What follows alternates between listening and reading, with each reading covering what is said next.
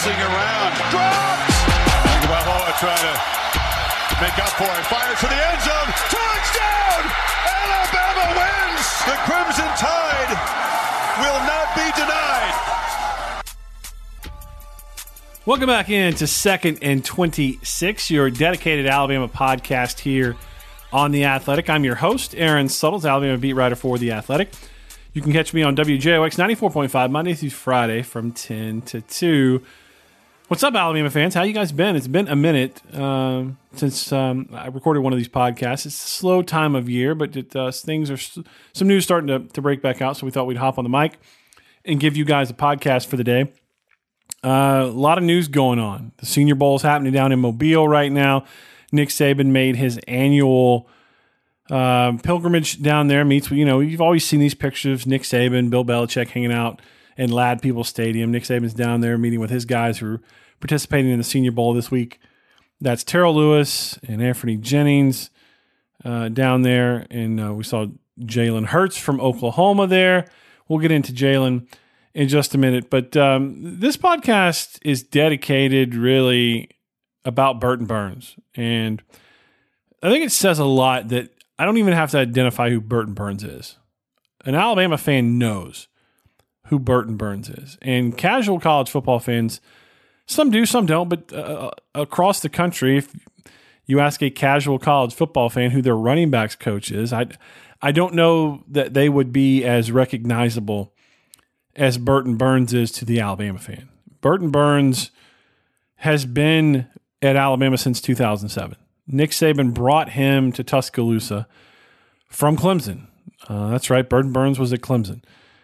And he went out and got Burton Burns and added him to his staff. And now Burton Burns is leaving the University of Alabama football program, and he's going to be the running backs coach for the New York Giants. He's going to get to coach Saquon Barkley. He's going to get to live in Manhattan or outside of Manhattan. So we're very happy for Burton Burns because Burton Burns wanted to coach again. And so I'm going to try to, in a chronological way, tell you what happened with Burton Burns in terms of why he's not at the University of Alabama anymore. So Burton Burns, again, I don't have to identify him. He's the running backs coach. You guys know who he's mentored, the guys he's put in the NFL. Glenn Coffey, Mark Ingram, Trent Richardson, Derrick Henry, Kenyon Drake, TJ Yeldon, names that you easily recognize. He produced 2 Heisman Trophy winners in Mark Ingram in 2009 and Derrick Henry in 2015. He produced another Heisman Trophy runner-up, and that was Trent Richardson. I can't remember if Trent was a runner. He was a finalist. Trent was a finalist. I think that year RG3 won it, and maybe Andrew Luck finished second. So Trent maybe finished third that year, but regardless, he was a Heisman finalist. So he's produced 2 Heisman winners and a Heisman finalist. And he was Alabama's running backs coach up until, I believe, 2017, 2018. He went off the field, and they brought Joe Panunzio in to coach. They shifted him from tight ends. They moved him over to running backs coach. Burton Burns was having some mobility issues. He's played football. He's coached a long time. He's got knees. He's got hips that he wanted to get dealt with, and he did. And he needed to be off the field for that stuff to happen. And so Alabama moved him off the field, and he was sort of created a position for him there where he kept his salary and he was in the program and he was around. Now, he obviously wasn't the on-the-field running backs coach, but he was around the program. And then he got healthy, and he wanted to coach again. And Alabama's got a running backs coach. So Burton Burns is off to New York. I got to know Burton Burns' family a little bit. Not much, but Nick Saban keeps his assistants off limits to the media. So Burton knows me. We talk in passing, but I couldn't sit down and interview him. But I found him so fascinating. I found him so well-liked, so beloved within that football building that I asked him one day, hey, man, I would love to do a story on you. I know you can't talk to me, but can I talk to your wife? Can I talk to your family? Can I talk to your friends? And Burton Burns said, absolutely. And so I talked with his wife, Connie, a lovely, lovely woman. The Burns family are incredible people. He's a good football coach. He's a great human being. His family are good people. And got to know them the way you do when you interview people and ask them about their lives or ask them to share part of themselves with you. You get to know them. And, it's happened several times in my career where I felt a genuine affection for one of my subjects that I covered. Burton Burns is one of those people. Like, I wish him nothing but success. I'm sad that he's not in Tuscaloosa anymore. I'm sad that I won't see him in the hallway after press conferences or on the sideline after games. It's just a little bit of a bummer because Alabama lost a really good football coach, but they lost a better man. Burton Burns is a Hall of Fame person. And you got to know his whole story from his father to his playing days in New Orleans. Burton Burns went to Nebraska to play running back. He had a knee injury, and then he got into coaching. He's just it's a fascinating family. It's a really good family, and Alabama's going to miss him. And they're going to miss him because of the type of person he is. I had somebody tell me that they were near tears in that football building, thinking about having to say goodbye to Burton Burns. Think about that.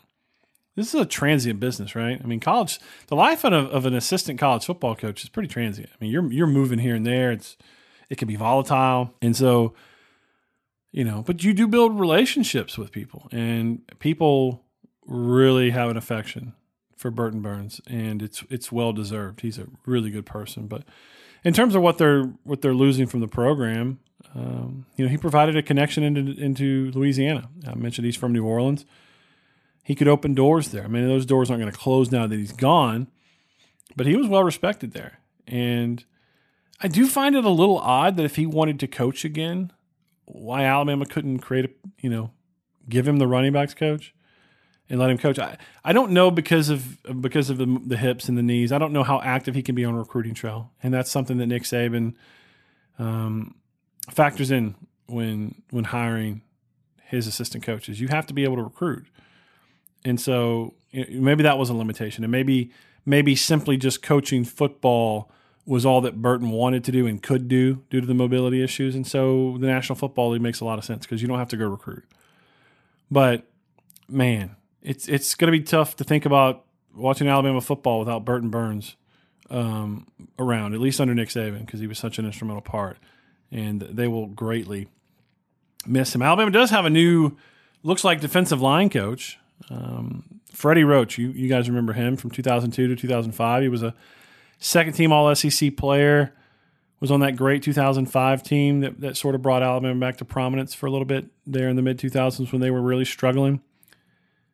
He was an assistant strength and conditioning coach at Alabama. He went on to become a director of player personnel at Alabama. Then he wanted to make the move like a lot of guys want, upward trajectory in their careers. He went to South Alabama, was an on-the-field coach, and then he went to Ole Miss. And it looked like he had just almost sort of gotten a promotion at Ole Miss, was named the director of recruiting or the main recruiter on that staff. But he is now recruiting for Alabama. There's been pictures of him in Alabama gear out recruiting. So that's a significant detail because you're only allowed so many recruiters out on the road. You have to designate who your recruiters are. In other words, you can't blanket the country. If you had 50 staff members, you can't put 50 guys on the road recruiting. It doesn't work that way. You have a certain number of guys that you can have out on the road recruiting, and you can designate different guys. Say, for instance, one of your coaches was sick and couldn't go out recruiting or was going to be sidelined for an indefinite period of time. You can designate someone else who's passed the NCAA test, who knows the rules of recruiting, knows the bylaws and all that stuff, and you can put them out on recruiting. But regardless, it was a one-for-one trade. If one coach comes off, one coach can go on, but you're only allowed X number of recruiters. I don't know the number off the top of my head. But the fact that Freddie Roach is out recruiting tells me that he's gonna have a position on this team. I would think that he's going to be the defensive line coach where he coached at Ole Miss. And I've been hinting sort of all year that Brian Baker would not be the defensive line coach. I didn't come out and say it, but now it's the writing's on the wall in that regard. But, I try to respect guys. They have a job to do. They have a family. When the time comes, news will come, and the time has come. Brian Baker's not going to be the defensive line coach. Whether he remains with the program and moves into an off-the-field position, we'll see. I think it depends on his contract situation. If he signed a 2-year contract, Alabama's not going to just fire him and pay him a year. They'll keep him around. And Nick Saban doesn't really fire guys anyway, at least not publicly. So Freddie Roach is back. It's a big thing. As Nick Saban said down in Mobile this week, Freddie's an Alabama guy. I think that means something. He's a guy on your staff that played at Alabama, and off the top of my head, I think he's the only one. You're doing the numbers in my head. I'm fairly certain he is.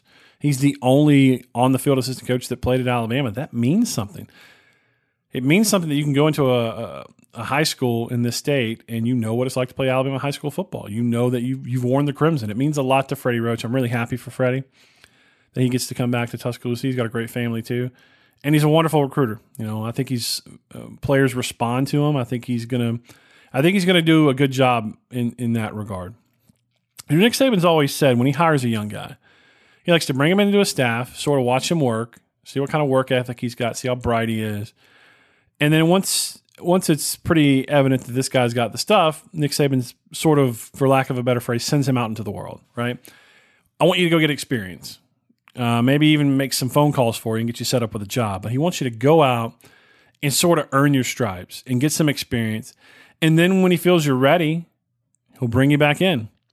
And this isn't the first time they've thought of hiring Freddie Roach. I think they thought about hiring him last year.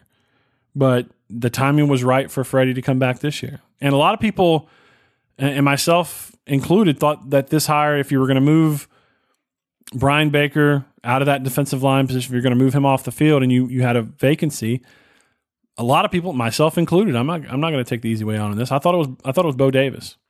Bo Davis, his former Alabama defensive line coach, ran into an NCAA issue where he was up against a show cause. He's been coaching with the Detroit Lions.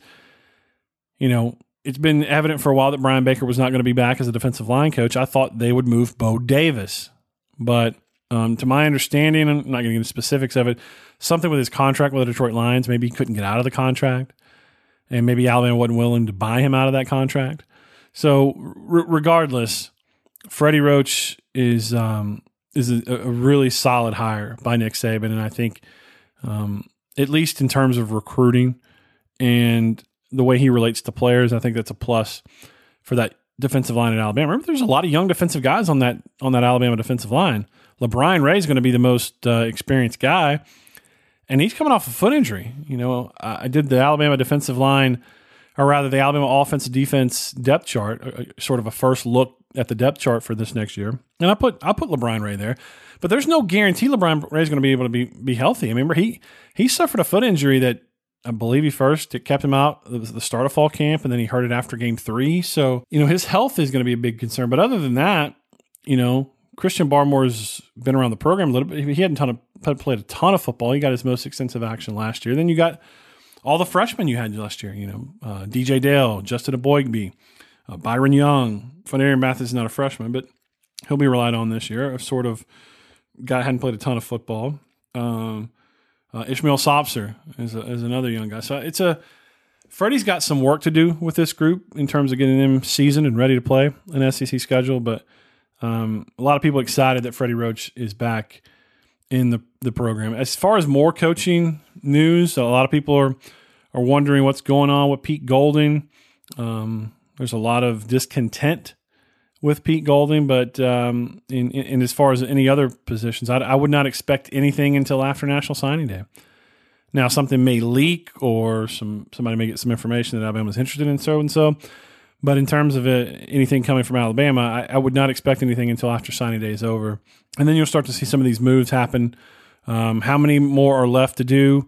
We don't know because Nick Saban hasn't said anything about Brian Baker. He just said he was asked about Freddie Roach and basically said, listen, when there's something to announce about Freddie Roach, we'll announce it.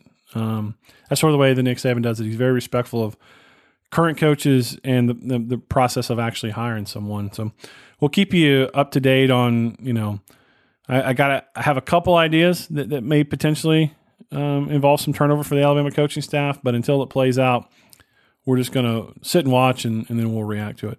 I mentioned Jalen Hurts earlier. He was spotted with Nick Saban, and he even jumped in the annual photo that Nick Saban does. Nick Saban goes down there and he sees his guys, and he grabs all the guys that are participating in the Senior Bowl, and he takes a photo. They do it every year. And they took the one from this year with, you had Terrell Lewis and Anthony Jennings and Jared Maiden down there. Now, Raekwon Davis had to pull out of the event due to his ankle. But those three guys, grab a picture with Nick Saban. It's a nice recruiting tool. Look, you come play at Alabama. We're gonna try to develop you into a professional football player. We're gonna get you to the Senior Bowl and wherever you want to be. So Nick Saban puts that out. And then they snapped another one with Jalen Hurts, which I thought was fun. There's a video of Nick Saban and sort of Jalen cutting it up a little bit, and Nick Saban wanting a picture with Jalen. So I thought that was cool. The fact that you can hear Nick wanting a picture with Jalen, everything that Jalen's meant to the Alabama program. And obviously, you guys have seen the photo of the helmet that the Senior Bowl put out, which I thought was really cool. Jim Nagy, the executive director, had a custom helmet made with half the helmet was Alabama, half the helmet was Oklahoma, and they're gonna auction that off for the money going to charity, which I thought was really cool. But big week for Jalen Hurts down in Mobile in terms of his professional potential as a football player. You know, he gets asked where he wants to play, and he says, "I'm a quarterback." And you know, there aren't very many people who think he can play quarterback in the NFL, myself among them. But you know, it's a different age. You know, we've seen success with Lamar Jackson.